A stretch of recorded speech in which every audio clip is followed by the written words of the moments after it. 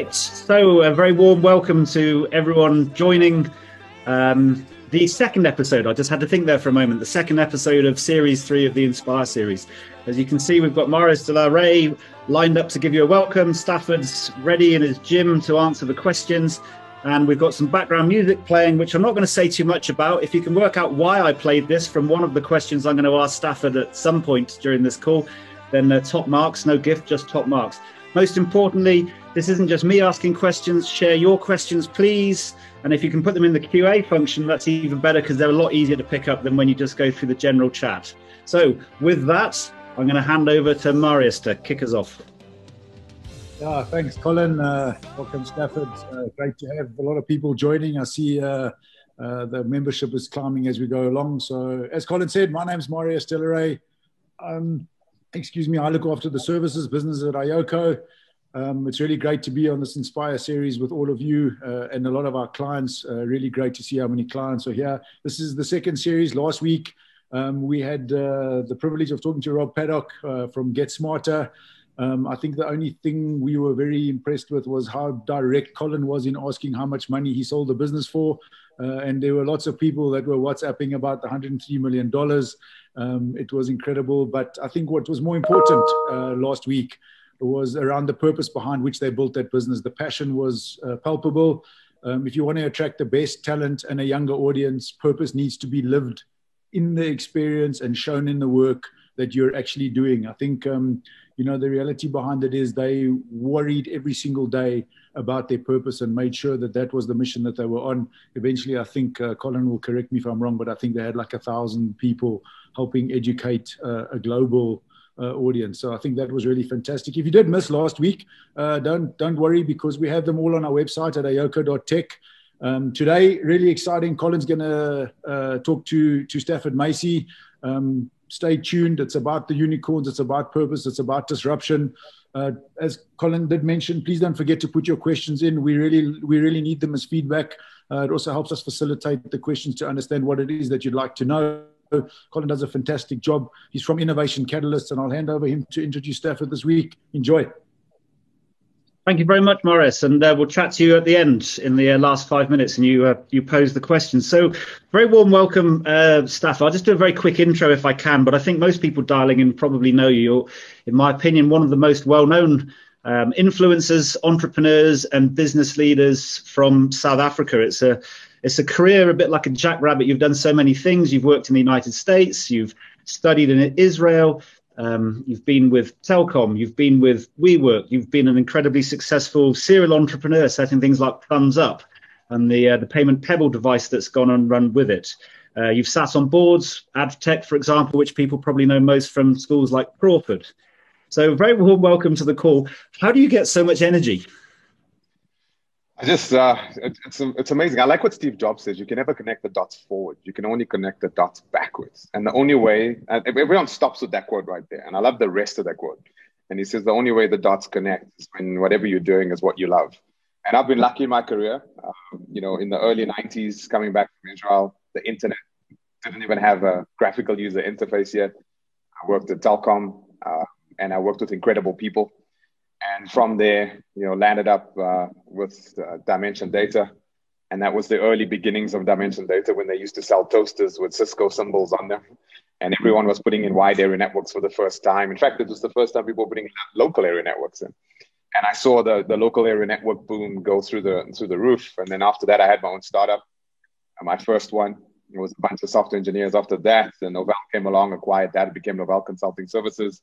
Landed up going to the United States, lived there for 7.5 years with Novell, came back, and then started Google in South Africa, established their presence in Sub-Saharan Africa, which was fun. I stayed there for 3.5 years, and then after that, I became a real, what they call a serial entrepreneur. I was investing in technology startups all along, and people always speak about the one that shines the brightest, right? There's quite a few in that dispensation that I was involved in, but Thumbs Up was an exciting one because that's one that we built here locally. Little thing that just plugged into a phone that converted to a card acceptance device. But the origin of that startup is something that has always stuck with me, is that we started that company not because we wanted to make a payment device. We started that company not because we wanted to conquer a particular market share. We started that company because I met someone that lost a baby because she couldn't make a payment. And I just decided that I wanted to do something about that. And that was the origin. That conviction led to a 7.5 year odd career, starting Thumbs Up, raising venture capital, taking it global. Visa Inc. took an equity stake in the company, and that gave us further momentum to take it even further. And the basis of that entire company was a conviction. And then after that, I kind of went into semi-retirement, and I kept on building a couple of startups. I exited 2 since then. And I feel I'm still on the retirement bench right now. Yet I'm doing quite a few other things. So I'm on the board of the CSIR, no longer on the board of Advotech. And the CSIR board is really, really interesting because there I get to meet people that are way, way smarter than I am. And that's really, really fun.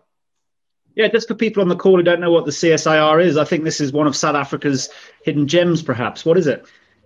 Well, I mean, it's where all research investment happens in South Africa. It's where all our scientists sit, right? It's the place where government raises capital in partnership with private sector, and intellectual property is built that is, world first. Lots of invention happens there. It is a hidden gem, and one of my mandates as being part of the board there is to ensure that I highlight it, because there's so many opportunities for the CSIR to partner with private institutions out there. The capacity that they have, the human capital that they have, that you can interlock with to do your research and development. I mean, it's there. They own many assets that are world first assets. They invent things that are things we've never seen before. And just the team, that team is one of the most incredible coagulations of human capital that I've seen in our country. I mean, the scientists, the doctors in there, and it's just such a privilege being part of that team. Well, we might come back to that, but okay. Let's go back to the core purpose of this particular call. And I've kind of given the game away there by mentioning purpose, but let's start with this concept of unicorns, because that was in the title.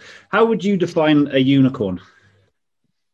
People have a monetary view of a unicorn, right? So it's a business that reaches kind of a $1 billion net asset value or capital value, and that's defined as a unicorn. That is true from a pure monetary sense. But if you take a look at the big companies that we have today, we now have these trillion-dollar companies, like multi-trillion-dollar companies. I think in the next decade, particularly this decade, I think we'll see our first trillionaire. And I think it will be a trillionaire that's hooked up to AI. Whoever's going to get the AI that everyone's going to be using, that person that invents that person that sort of monetizes that, I think that's going to be our first trillionaire. And I think we'll see it in this decade. I think if you take a look at those businesses and who they are, I mean, the S&P 500, if you carved it up, it's quite profound. 5 companies, if you combine the net asset value, outstrip the entire S&P 500. Like all the other businesses' net asset values combined, 5 companies equal 50% of that market. And that's quite profound. And those are the big companies. But if you take a look at who they are companies that are ecosystems. I mean, if you take a look at Amazon, right? If you took all our stuff out of AWS, what would AWS be? Which is actually their profit driver. If you took all the stuff off the internet that we put up, what would Google be? If you took all our stuff out of Facebook, what would Facebook be? If you took all our stuff out of YouTube, what would YouTube be? Keep going. Or take all our tweets out of Twitter, what would Twitter be? These are companies that are co-creative organizations. These are organizations that allow for human participation. They create architectures for us to engage and express our humanity in ways that is very profound, that we're still getting used to. And I think if you define who they are, you'll see that it's businesses that derive less value than they create. So if you ask me what's a unicorn today, the way you get to unicorn status, if you look at the transversal character that all these companies have, is one profound thing, that they derive less value than they create. All the companies in AWS combined in Amazon's web services is valued more than Amazon. All the apps in the App Store that Apple has is more valuable than Apple.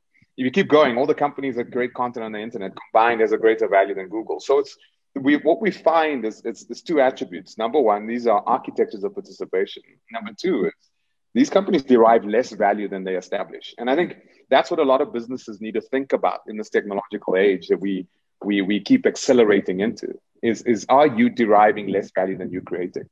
And that's an important question, because we are subject to so many ills at the moment. As much as we're accelerating, we're also accelerating inequality. We're accelerating a lot of things. And I think a lot of businesses have to think about that.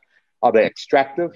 or is there some symbiosis with its community, with its ecosystem that it lives within? And I think if you take a look at the most valuable companies in the world, that's what's very interesting about these new ones, like the Apples, the Googles, or the Alphabets, the Facebooks, etc. They are businesses that derive less value than they create, and that's what we found. What's actually driven that change? Because, this term unicorn came up about, I don't know, decade, 20 years ago. I don't know when exactly, but it made a lot of sense because there weren't very many privately funded companies that were worth $1 billion or more. In fact, maybe 2 or 3, in, say, 2005. Now there's over 500. And we've got privately funded, and WeWork would be in that, obviously. We've got privately funded decacorns, and we've got privately funded hectacorns. Hectacorns is 100 billion or more. You might know, say, TikTok, ByteDance. That is a massive exponential growth in capital being allocated into private ventures. What do you think's led to this shift where they can be so valuable, if not so profitable? I think it's reach. I think when the internet started off in the late 1990s, we started seeing that reach, but it was still the domain of the few. And, we saw the G8 countries all have broadband. Most of the population had access, and kind of the world had to catch up. And then we overestimated the impact of what this was all going to be. And then we underestimated the impact of what this was going to be in the long term. Mara's law, right? We always overestimate in the short term and we underestimate in the longer term. And that's what we did with technology in the night. And I think what we promised in the late 1990s, early 2000s is finally playing itself out a couple of decades later. And so we see hyperconnectivity. We see the notion of we used to talk about being offline and online. You struggle to be offline today. Getting offline is a problem. Disconnecting is actually a challenge. You actually pay to be disconnected, to go to a place where you disconnected. And I think the underlying fabric of connectivity of all of us, en masse, the majority of us now being connected, those numbers on the internet. We always talk about the cloud in the sky, but what's quite profound about this internet is what's happening on the edges of it. Not what's happening in the cloud, but it's almost not cloud in the sky, it's clouds in people's hands. What we have in our hand now, these things are, they're incredible. They're not phones anymore. These things, I call them sensory, real-time, peripheral rendering engines. Right? They are ones. They give us access to disparate species of cognition. They give us the capability to do things that's unimagined. And I think the fabric has grown up. I think the reach that we have now in terms of the human population, and if you take a look at the fabric of the internet and how it's grown up, these companies are leveraging this. And we've never seen organizations capable of reaching mankind to this extent. And working with this fabric and this architecture. And I think this leads to numbers that we're not really used to. Remember when Facebook IPO'd? It crashed, right? Because the algorithms didn't understand, how do you deal with an organization that comes online that's profitable and it has almost 2 billion at the time, 2 billion customers? It's just not, it can't be digested. And we saw Facebook kind of collapse down to, I think it was $16 or $19 a share before it catapulted up again. So there was a time when the market didn't. Can you just tell me, by the way, what you called that device again? I just want to. What did you call it? I'll give you 2 things. I'll call it a peripheral sensory real-time rendering engine. I'm so happy that you're not in charge of brand and naming at Apple, because no one would have ever bought one. But anyway, let's talk about this shift that you're talking about, because Ray Kurzweil, if you're on the call and you don't know him, senior engineer over at Google, multi-millionaire, serial entrepreneur. You can find him at Singularity University and other really interesting places. He came out and he said, over the next, this 100 years that we're facing now, you're going to see literally 10,000 years of progress just packaged into this generation that we're living in. He goes on and says some other crazy stuff. What's your thought about the next decade? Last decade was already quite exponential. Look at what's happened with the phone, 2008, and now look at what we're using with it, as you just said. What can we expect over the next decade? It's going to get faster. I think it'll accelerate. I think we kind of see the shifts in technology.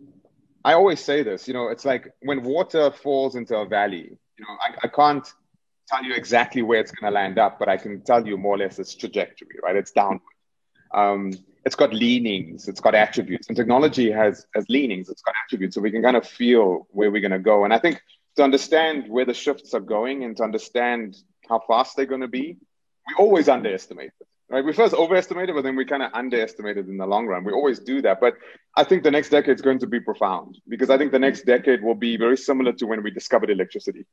When we discovered electricity, there's a book called Empires of Light. It's a dissertation, and it just speaks about the first 40 to 50 years when we discovered electricity. When we discovered it, we didn't know what to do with it.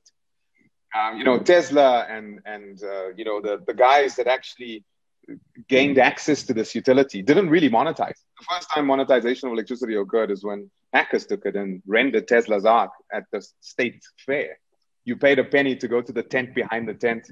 The guy with the nose ring and the funny ponytail and lots of tattoos let you in, and you went there and you saw Tesla's Ark and your hair raised in your arms and you walked out and you were like, wow, it was magical. It was the domain of the few, right? Then it moved to the rich, and it moved from being mystical to being fashionable. And rich people slept with the lights on in downtown Manhattan. They got all these hackers to make electricity in their basements. It was loud, smelly, people died, pollution, noisy, etc. And that was the second step. So the first step was this mystical. Second step, the rich. The third step was when it became ubiquitous. That's when we created an electrical grid. So government stepped in. And three big things happened there in that third step. Is we kind of figured out how to build an electric cloud or a grid, a star topological network for distributing this utility over vast distances. Step one. Step two was we created standards to interface with it, AC, DC, etc. Right? The plugs in factories. Factories started staying on longer. And then the third thing happened was a per minute utilization that broadly made it, consumable by the population. And suddenly electricity was everywhere, but nowhere. Suddenly, right? And then it's had its impact. For the first 40 years, the Industrial Revolution wasn't influenced by electricity. And then suddenly when it was influenced, it was hyper acceleration, right? I mean, look at everything that came from the combustion engine. So as much as we electrified, we are now cognifying. And I think in this dispensation now, when we talk about fourth industrial revolution, all that, those are noisy things that we talk about. I always kind of chisel through the noise. The thing that really interests me is the artificial intelligence bit. And I think if you had to ask me the next decade, what's going to hyper accelerate us, I don't think it will be connectivity. I think we kind of getting to that last mile of connectivity. We need to connect the rural people. That's important. But in terms of where the economic hubs are in the world, in terms of the arterial veins, our eastern and western seaboard, the internet has matured to a point where it can handle. I mean, we're all online now. Take a look at what happened with COVID, this hyper acceleration. So many of us doing exactly what we're doing right now. I'm sitting in my gym and I'm talking to a couple hundred people. The internet has shown that it has the maturity and the fabric to grow up. I think what's interesting now is when we start looking at cognition. Just like we had electrification and its impact that it had in the Industrial Revolution and the acceleration that we saw there, I think we're going to see cognification. And cognification is going to be quite significant. I think it's going to be a rate of change and acceleration that we've never seen before. It's very simple, right? When you had the horse, it was all about the horsepower, right? And X amount of horses, and it was 1 horsepower. And Colin was the blacksmith that could make the best stuff. And yeah, he could breed the best horses. And then suddenly, electrification, the combustion engine came along and we said, okay, you can sit on your bum and you've got access to 500 horses by doing nothing, like vroom, vroom, 500 horsepower in a car. Fast forward to today. And it's not about that. It's actually the 500 minds in the vehicle.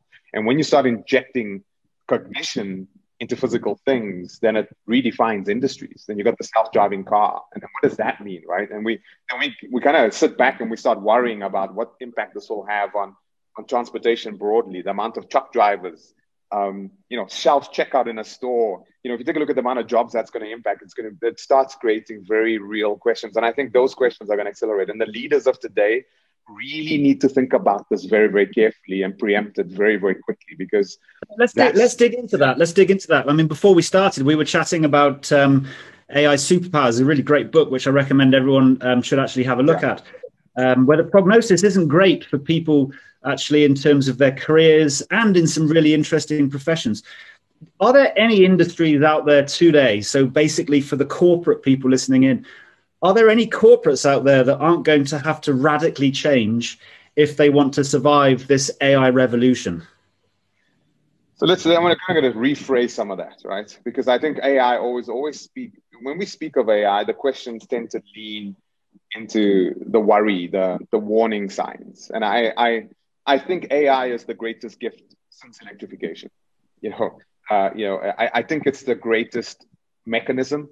And I think it's something that mankind should really revere, because I do think it's an incredible gift. And I don't think AI by itself. I think the story of AI is human-machine symbiosis.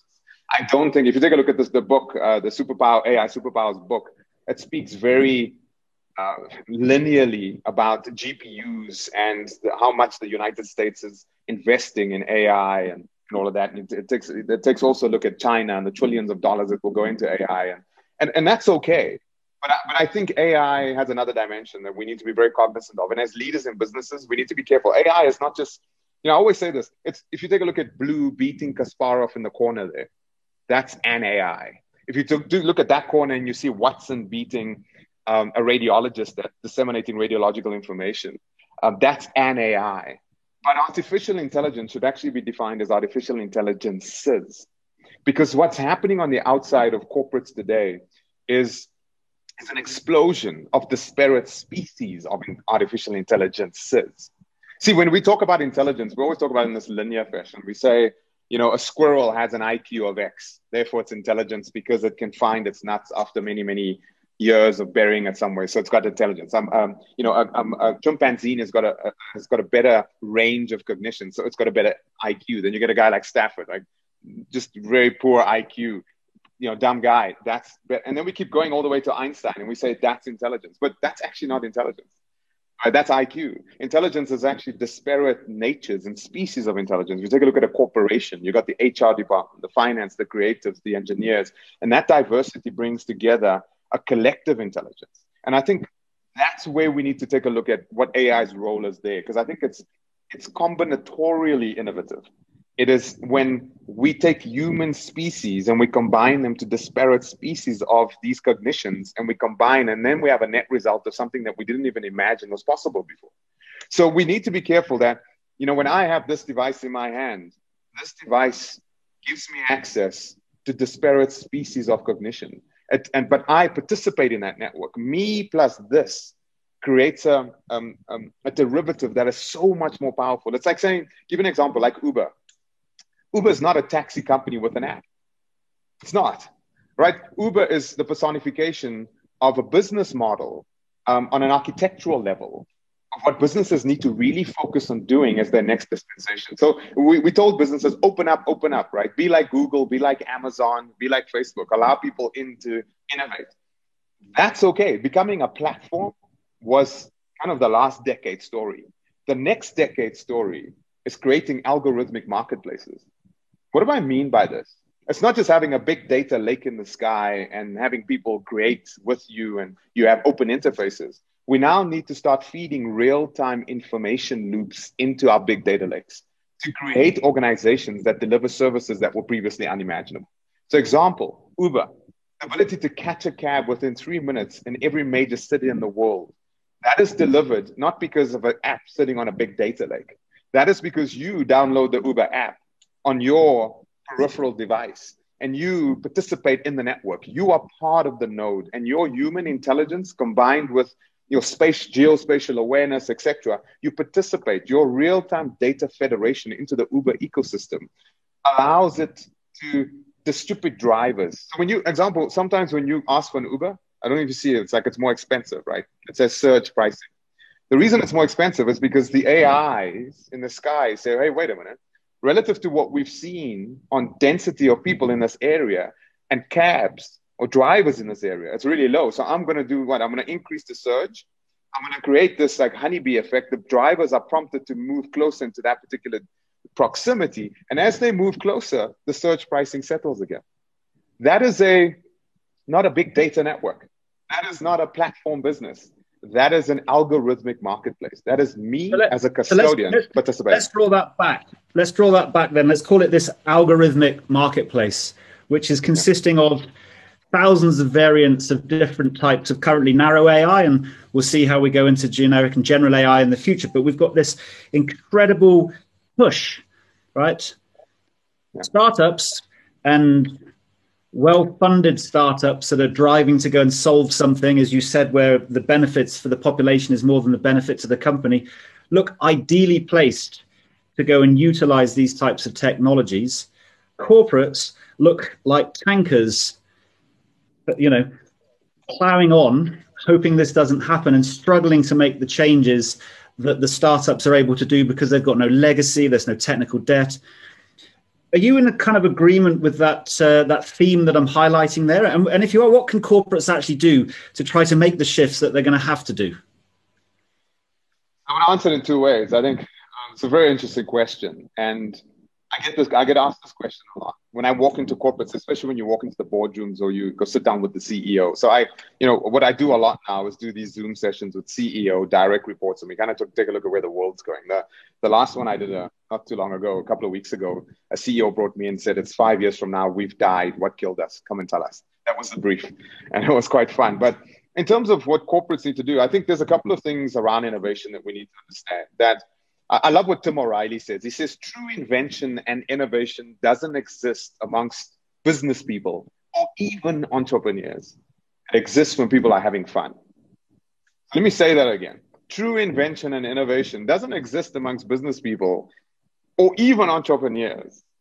It exists when people are having fun. Usually when the entrepreneur like me shows up, the engineer that kind of figured something out has already started playing and rinking with it, right? And I come along as an entrepreneur and I kind of accelerate that. But what I find is the greatest, look at all our industries, the aeronautical industry, you take a look at, aviation industry, take a look at that. The Wright brothers didn't want to sell aircraft. They didn't want to make planes to sell them. They didn't want to create an airline. They just wanted to fly.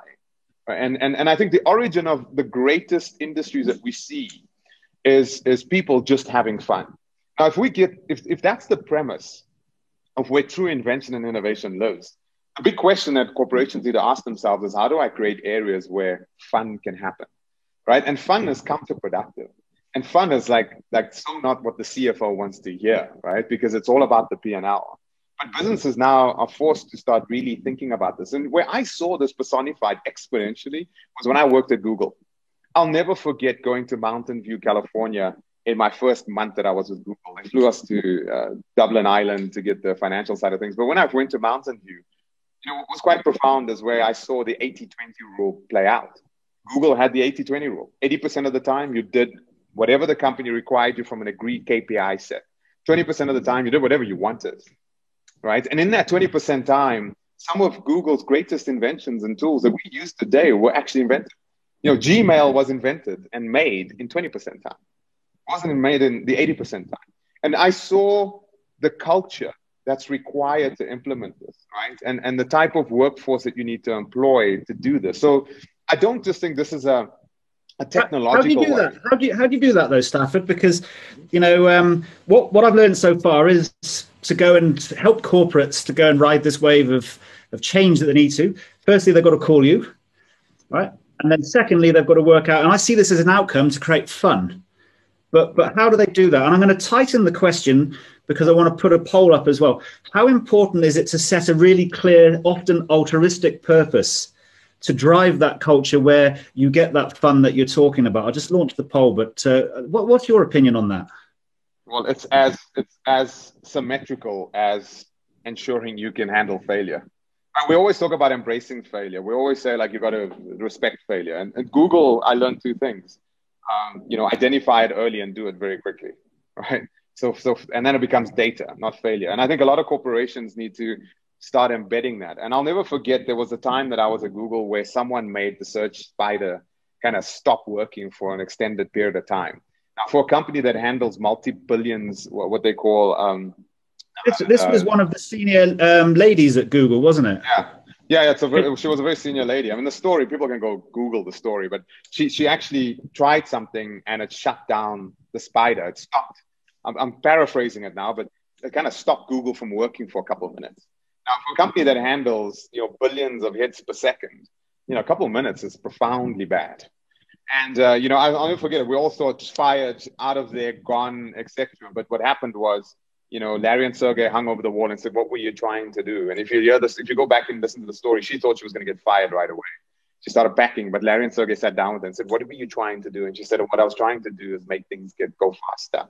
And she unpacked it for them. And you know what? They rewarded her. And she was one of the most, later on, from a shareholding perspective, a shared dividends perspective, she became quite wealthy. But what that did, when everyone in Google saw that failure was actually rewarded, provided that there was a kind of a clear objective and a purpose around it, that was profound. That reset the culture. And I think lots of businesses may have to have an example like that, where something big like that happens and you embrace it, right? Because at the end of the day, you're going after specific things. And the key at Google was, Google had like 4 or 5 things. I'll never forget this. Google, whatever Google innovated, I don't know why I'm speaking about Google so much. It's been so many moons ago. But when Google innovated, I'll never forget this. I worked for Mohammed Gaudat, Mo Gaudat. He went on to become the head of Google X, and he wrote a book about happiness, and you can Google him. I'll never forget him and Nikesh Arora.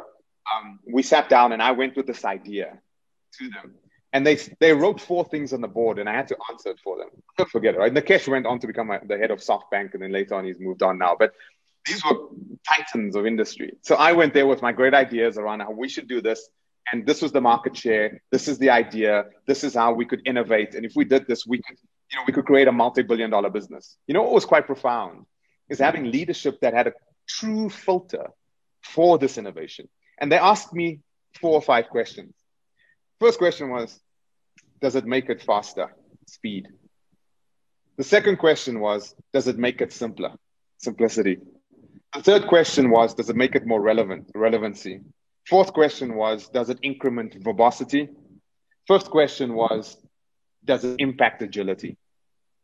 And that was a filter, no matter, so even if you had a business idea that was a multi-billion-dollar business opportunity, right? They would also always look at it through those lenses. And that was the filter. So you had to go up and go, because their rule was focus on the user and all else will follow. And that was their rule. That was one of the top 10 Google rules. And it was filtered with those things: faster, simpler, more relevant, verbose, and agility. And if that was the objective, if that was what you were trying to get through, you'd get sponsorship, you'd get momentum behind the idea, you'd get buy-in, and failure would be embraced. So I think it's not just about saying, hey, fail, fail, fail. I think corporates have governance. Corporates have structures. They got shareholders. They got stakeholders that they're accountable for. But it starts at the very, very top. I spoke to an insurance company a few months ago during lockdown, and I told the CEO in front of his direct reports, it starts with you and it ends with you. So true leadership is now required. But I'm almost talking about the underlying mechanisms. I think what's very, very important from an overall purpose perspective is truly defining, what are we trying to do? And when we keep talking about purpose so much, innovation interlocked with purpose is like a combined driver. Because if you're just innovating for innovation's sake, you're not going to hire right. And that's another aspect, right? Are you hiring right? Do you have the right team? So Stafford, let's share the results and let's see, let's just stay on that purpose trend there, because I think, can you see that? Yeah. Yeah, 90%. So we've got massive, strong support for what you're saying there. I mean, we have to have failure. You've got to have fun. You've got to have experimentation. If you can build that around a purpose, you've got a massive advantage. Startups have known this forever. Unicorns have known this forever. It's driving them. You saw this, and we'll ask about that in a minute at WeWork. My question to you is, why is it so hard for corporates to get this and start introducing it in the board and the executive level, where, yes, we've got to have profit and dividend, but we've got to build around a purpose and try to do good for our customers? I'm going to answer by asking a rhetorical question. And I ask this question to a lot of the MBA students. When I lecture at some of the universities, I ask this question: what killed Kodak? Right? Kodak was an organization that declared bankruptcy a few years ago, right? If you take a look at that organization, from an intellectual property perspective, I mean, their patent arsenal almost matched IBM's. From a distribution network perspective, they had it all. A global distribution network. They had very enticing products. They had the first digital camera. They were a business that could make a yellow camera go deeper underwater and flash brighter. So what killed Kodak?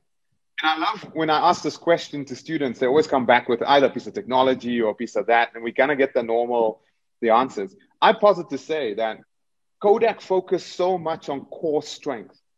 Kodak focused so much on hiring the best of the best. So if you were an optical engineer, Kodak would really entice you to come and work there. Kodak was a business that looked at pure, hard, organic strength.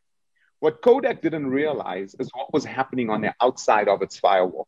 On the outside of its firewall, it was seeing an emergence of, at the time, technology that it laughed at. It looked at the first phones and said, oh my, a 1 megapixel phone, look at the pixelation, crap, we've got the best, etc. What they didn't realize was the following, Colin. They didn't realize that when I take a picture of Colin and I put it on a social media stream, when someone clicks the like button, I don't care about the pixelation. I don't care. You know why? Because when someone clicks the like button, come on, Colin, you know how you feel, right? So when you post a tweet and someone retweets your tweet, or you put something on Facebook of your kid and someone clicks the like button, or you go to Instagram and your picture gets hearted. The reason people are doing that, and en masse, the majority of internet activity in the world is what? Giving, not taking. Let me say that again. I find those platforms very depressing now that you've said that. Yeah, but I mean, so just think about this. The majority of the activity on the internet is giving, not taking. So we talk about clouds in the sky, but it's actually clouds in people's hands. People are waking up, and the first thing they look at is their glowing rectangles, right? The last thing they look at is that device. It's not the first thing you touch in the morning. It's not your spouse. You lean over and you take your glowing rectangle and you catch up. We are generating so much. Why? And what is that content? And why is social media so popular? And why are we seeing so much data being created and federated into the cloud from the edges of the network? We need to understand why. Kodak didn't get this. They were laughing at the phones. They were laughing at the pixelation of the pictures being posted. What they didn't realize is when Colin gets the like button clicked, something happens inside of Colin. You know what happens inside of Colin? Colin feels good. Because you know why? Because on a substrate level. Why are corporate CEOs and boards not realizing this and driving for that? Yeah, so I'm getting to that, right? So here's the answer. The answer is the following. That we are focusing so much on hard power and technology, we're not focusing enough on humanity. Kodak died because they were focusing on a poor capability with deep organic muscle. What they didn't realize on the outside of their business was people, humanity, augmented with technology, experiencing a derivative of the services that they were supposed to provide that spoke to our humanity. The fact that I can put a picture up on Facebook and get it clicked speaks to three things. This is what social media is all about. And every business needs to realize this today. Sustainability comes from what I'm about to explain. It's not understanding technology better, but comprehending humanity more. Mm-hmm. That is where sustainability comes from in a business today. It's not a technological story. It's not about a technology story. It's about a human story. This is about humanity. And so what do I mean by that? What I mean Can I ask you a question to make it even more real? Execs have got to understand it's about driving, improving the lives of humanity, paraphrasing what you said. Okay? Yeah, go. I'm just going to say, this sounds like the sort of stuff that many people would go, this is fluffy cloud type stuff. Have you experienced what it's like working in an organization where they're driving to improve humanity and you've seen what happens on the back of it? Let me answer it this way. Every business needs to understand, irrespective of the challenges of what I'm about to describe, this is fundamental right now. This is not fluff. This is fundamental. You need to understand humanity more than you understand technology. Right? Humanity killed Kodak. Why? Because Kodak didn't realize that Colin is made up of three things. Let me tell you what humanity is made up of. It's very simple. And unfortunately, this is not MBA deep stuff, right? This is not algorithmically deep techie stuff. And it's a technologist articulating this to you. But all the technological tools out there are unleashing human expression. So you as a business need to ask yourselves, are you unlocking human expression? Are you allowing architectures for human expression to be unlocked within the context of your business services? Why is this so important today? Is this fluff? Absolutely not. Because there are three fundamental things that drives your customer base. Three, not your product. I'll tell you what drives your customer base on a fundamental level. Every morning when Colin wakes up, Colin wants one of these three things or a combination of all of them. Colin wants to feel a part of something. Okay, community. The second thing that Colin wants is Colin wants recognition, attribution. The third thing that Colin wants is legacy, is to never be forgotten. The difference between Colin and the man that walked into a cave, put clay in his mouth, put his hand against the cave wall and spat is no different. The difference is you don't have a cave wall, you have a digital wall. And now it's global, it's not physical.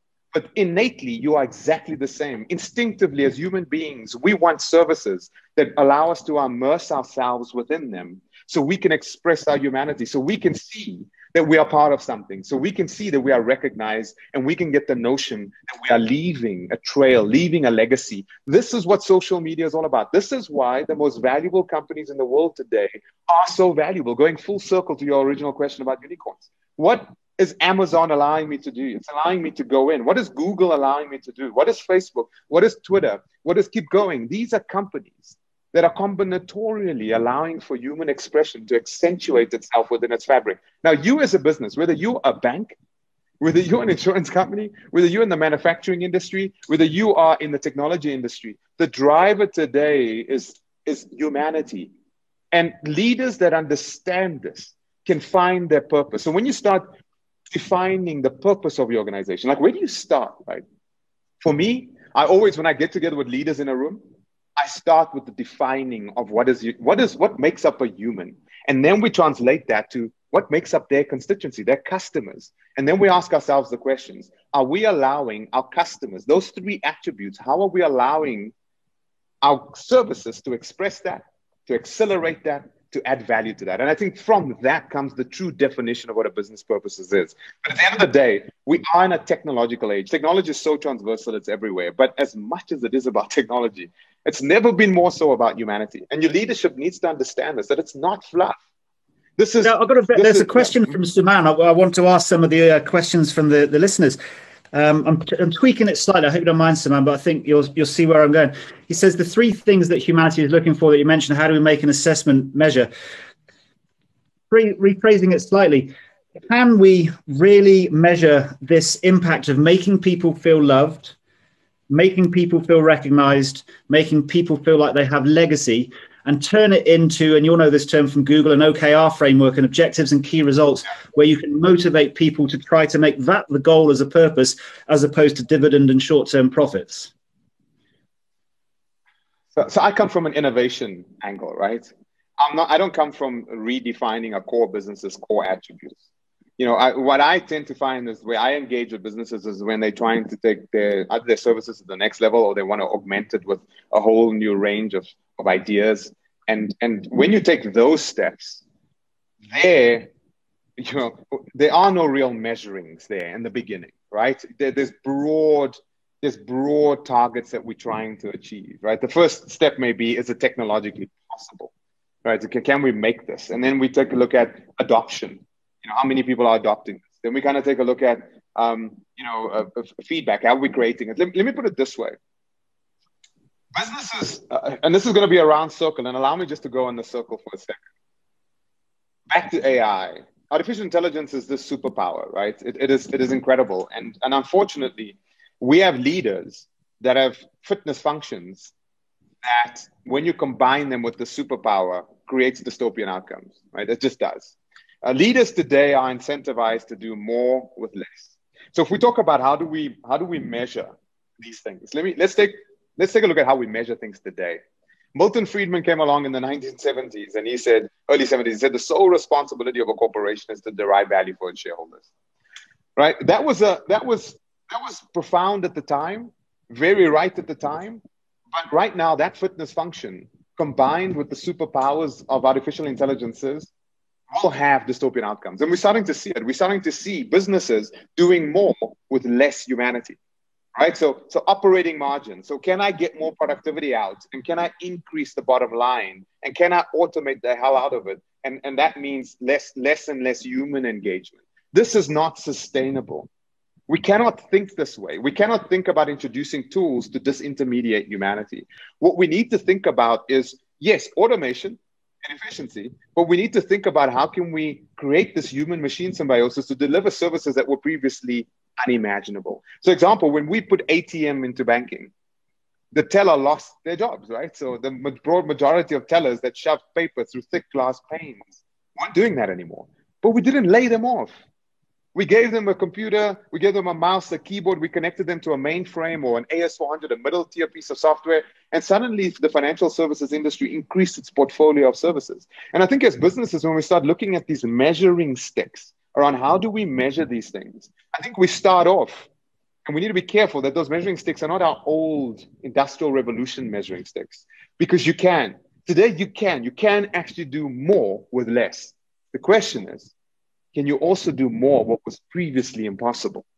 That's the promise. That's the attitude that leadership should go down. Now, this more. What sort of measuring sticks do you think we should put in, Stafford? Do you think, for example, SDG, Sustainable Development Goals should become bigger measuring sticks?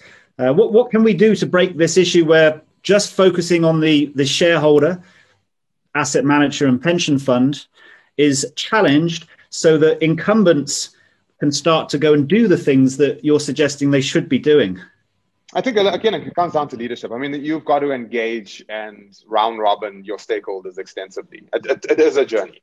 You don't leave this webinar and you go off with a magic wand and boom, you go innovate, right? Or you introduce these new fad ideas. You don't do it that way. It requires leadership to truly understand it on an authentic leadership level, right? This is not a practice. This is not something that you learn. This requires very deep authenticity.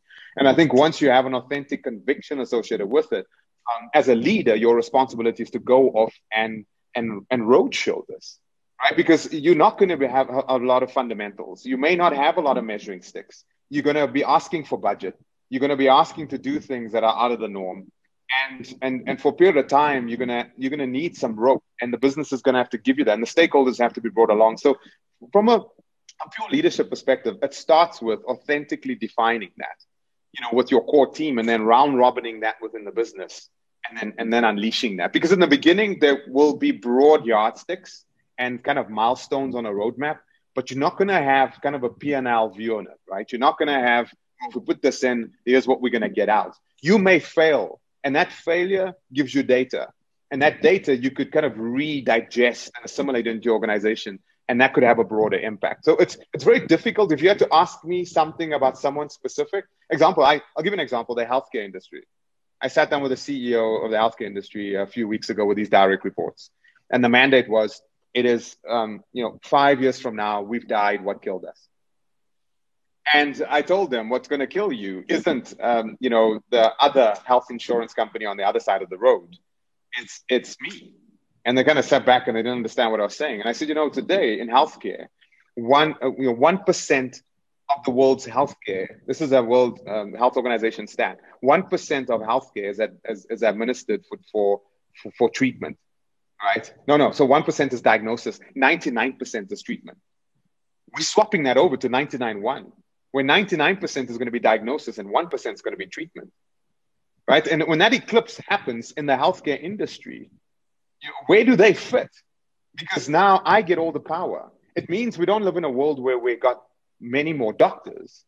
We may have many specialists, but broadly speaking, we'll have nurses with a 2-year diploma walking around with disparate species of AIs augmenting them, able to deliver healthcare services on such a sniper-driven way, because it will be data-driven. Why? Because today I have a Garmin watch. You've got an Apple Watch. Our phones. We're creating these deep biological, rich information shadows. And if you take a look at the power is coming closer and closer to the edge of the network, where my healthcare will be data-driven, not just behavioral-driven. And that data, I'll own that data. And AIs will disseminate that data on my behalf, and I'll have control. And then that eclipses healthcare. So if you take a look at that approach, when you agree that broadly your industry could be eclipsed in this particular way, then you kind of take a step back and you start defining, okay, what do we need to innovate relative to that? How do we need to metamorphosize? Kind of authentically get that, build the conviction around that, roadshow that, get the stakeholders involved and everyone involved, because you can't just innovate for innovation's sake, right? There's got to be a broad current in the water that drives the boat in a particular direction. So defining that, and I think that's quite difficult, and it takes a lot. And that's the thing that in my individual capacity, I'm doing more of than I've ever done before. So as much as I'm kind of retired, I find myself with the CXO level folks more talking about kind of what this next decade holds, because they are petrified, because the consumer has changed. Well, we talk about mass digitization and the acceleration of that. Here's an Okta study, right? I can share the Okta study with the audience. I'll share the link with you, but it's the Okta study that spoke about remote work. In Europe, in the first 6 months of lockdown, 55% of the people that had to work from home had never worked from home ever before in Europe, in the top 5 economies, Spain, Italy, the UK, and Germany, and France. Those people didn't have broadband at home. They didn't have a laptop at home. And of the 55%, more than 90% of them had never put their credit cards into an internet site. We've seen such massive digitization in the human populace right now, silently, en masse. And that's changed the consumer. I think the opportunity for businesses right now is to harness that latent human potential on the outside of their business. Don't focus on organic capability. Focus on creating architectures where innovation cascades into your business non-organically. So it's not even built by you, not made by you, but it's made on you and with you. It's not me anymore, right? It's we, because the consumer is so powerful on the outside. And I love what Bill Joy says. He says, no matter who you are, no matter what you make, there's always smarter people on the outside of the organization than on the inside of the organization. And I think today, the ability to harness that latent human capital on the outside should be a significant driver when you're innovating. Don't innovate for innovation's sake. Don't put a bunch of your CIO and a bunch of developers in a room and go innovate. That's not it, right? It's about creating this ability to have it cascade into your business. And this is difficult. Stafford, what's going to be the trigger for these leaders? You don't have to answer the first one. Do you know any of these mystical leaders that you've just described in the corporate incumbent world? Even harder, do you know any of these mystical leaders who've gone and pivoted from we're driving for profit and we're now going to go and start having this a lot more altruistic drive in what we're doing? There's loads of them around driving unicorns and startups. Do they really exist in the listed world? Yes, absolutely they exist. I mean, I'll give you an example. I'm going to name their names, and maybe I shouldn't, but I will. The leaders at Dis-Chem. I've created a startup where we wanted to put AI onto retail shelves. Right, I went to the leaders at Dis-Chem. I knew them, and you know what they did? They thought I was speaking a language they didn't understand. But you know what they did? They said, "Okay, we're going to open up our store network. We're going to allow you in.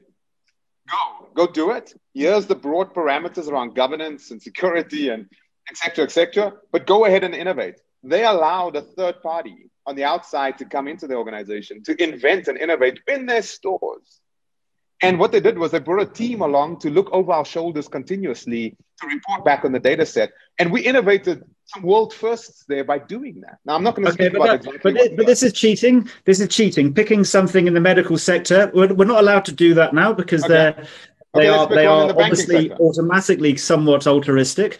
Let's choose someone that's actually just offering a normal product or service. Okay, a bank. Let's take a bank, right? Go on. Yeah, bank. Yeah, I did the payment pebble. I mean, when I walked into ABSA, there was one of the businesses at the time when we walked into it was arguably the least innovative bank in South Africa, right? And when I walked into there, we met with Maria Ramos. We met with the leadership in that bank. There's Willie van Zyl, there's Ari Reutenbach. When we sat down with them, all of those folks, you know what they did? They looked at us. They found us fascinating. They found us dangerous. They found us very scary. But one of the things that they did do, they walked away and said, we're going to allow this to happen. And you know what they created? They created the DMZ. They created this demilitarized zone for the crazy people like me to go ahead. They put some money into it. They said, every buck that you put in, we'll put a buck in. Let's see where this goes. We'll open up our customer base and on and on and on. And arguably, the payment pebble emerged from that. Arguably, Yoko and all the guys that you see today that are in this next generation of these services emerged from that. So they do exist. The question is, are there entrepreneurs out there that have common sense ideas? I don't think it's the big businesses that are the challenges. I question whether we have enough of the entrepreneurs out there able to articulate a value proposition to a business passionately and authentically for them to open the doors. And let me tell you what opened the doors. If you're an entrepreneur and you're listening to this, I'll tell you what opened the doors at ABSA. What opened the doors at ABSA wasn't that I stood there with a little payment pebble and the device and I went, I didn't fascinate them with that. You know what fascinated them was the origin of the company. I told them that I started the company because when payments fail, people die. That was my opening line to ABSA when I walked in, when I met all the leadership, the CEO, etc. My first slide was, when payments fail, people die. I took them very back to the roots of what they were. And I said, I'm here because of this lady. She lost a baby and she couldn't make a payment and she lost the child. And I took them through that story. And you know what they did? They bought into that conviction. They bought into that purpose. And together, when we had that joint purpose together, the doors flung open and suddenly everyone wanted to work with us. And that was a B2B model of innovating, but it is possible. I don't think the question is one-sided. Are there leaders out there? I think they are. I think people, looking to the banking industry, the manufacturing industry, keep going. You will find leaders with their doors more open now than ever before. But you've got to approach them in a particular way if you're an entrepreneur. And I think a B2B innovation cycle is a lot easier than a B2C one. If you're going to do it here in South Africa, just because, they've got bucks, they've got a customer base, they've got a distribution network, there's an opportunity to go innovate there. So I think it's more the question about the innovator than it is about, the incumbent. So I'm 100% hoping you're right. Intuitively, I believe in people, and I believe that most people in leadership positions want to do what you've just described. Structurally, I think it's incredibly difficult for them to go and do what you're suggesting. Have you got any thoughts on that? And while you're doing that, I'm going to bring Marius back in. Yeah, I think my thoughts on that is, I think it's never been easier. I think the boardrooms have never been more open. I've sat on the board of Advotech. I'm on the board of the CSIR. I get board invites all the time. I turn them down now because I'm not really that interested in serving on more and more boards. I think I've done my time, almost 7.5 years at Advotech. I'm a couple of years at the CSIR. You're seeing boards opening up their doors to have more and more people like me on it. And I encourage boards to do this. And I'm seeing this happening. The change is it there today yet? No. But I'm seeing more technology-oriented, innovation-oriented competencies and capacities on boards now. And boards are, if you take a look at the hiring out there, broadly speaking, boards are looking for people that have a technology bent, that have proven innovation track records. And they're bringing them on board to kind of cross-pollinate. And I think that is happening. And I encourage boards to do more and more of that, get more and more. I think also the establishment, I've seen two in South Africa, I'm not going to mention it, the establishment of 2 shadow boards, where you've got people in the organization that are not part of the board, but they're younger, they have a clear mandate, they have in their particular areas as much authority as the board, but they don't really have the same governance king requirements of a board. And that is a great kind of bridge between where the organization is, where the organization on an 80,000 foot level needs to be, and what it could do from an innovation perspective. Shadow boards are another way of doing this. And I'm seeing these machinations personifying themselves around this. So I think what you posited there, I think 5 years ago, maybe even 2 years ago, you're absolutely right. A lot of inertia, lots of worry, lots of concern. But I think that COVID has changed everything. I think mass digitization, I think if you take a look at where businesses are in terms of reshaping themselves and understanding their consumer base has completely changed. And what do we do now? The fact that technology is front and center, it's no longer the domain of the few, it's everywhere. And when it's everywhere, it's nowhere. Now, what do you do? A lot of people are looking at the consequences of the proliferation of technology versus just technology itself. And I think the ecosystem is changing. And I think people like myself, the innovators, the inventors, the entrepreneurs, the doors have never been wider to pass through. The question is, though, what are you going to say when you get through those open doors? But if you are a leader in businesses, I do think you kind of start at the board level. You take a look at some things like shadow boards, and you start creating these areas where innovation can occur. But again, it comes back to purpose and diversity. Please, diversity. Because what a lot of organizations do, and I must be honest, purpose without diversity is anemic. It's not sustainable. You've got to have diversity.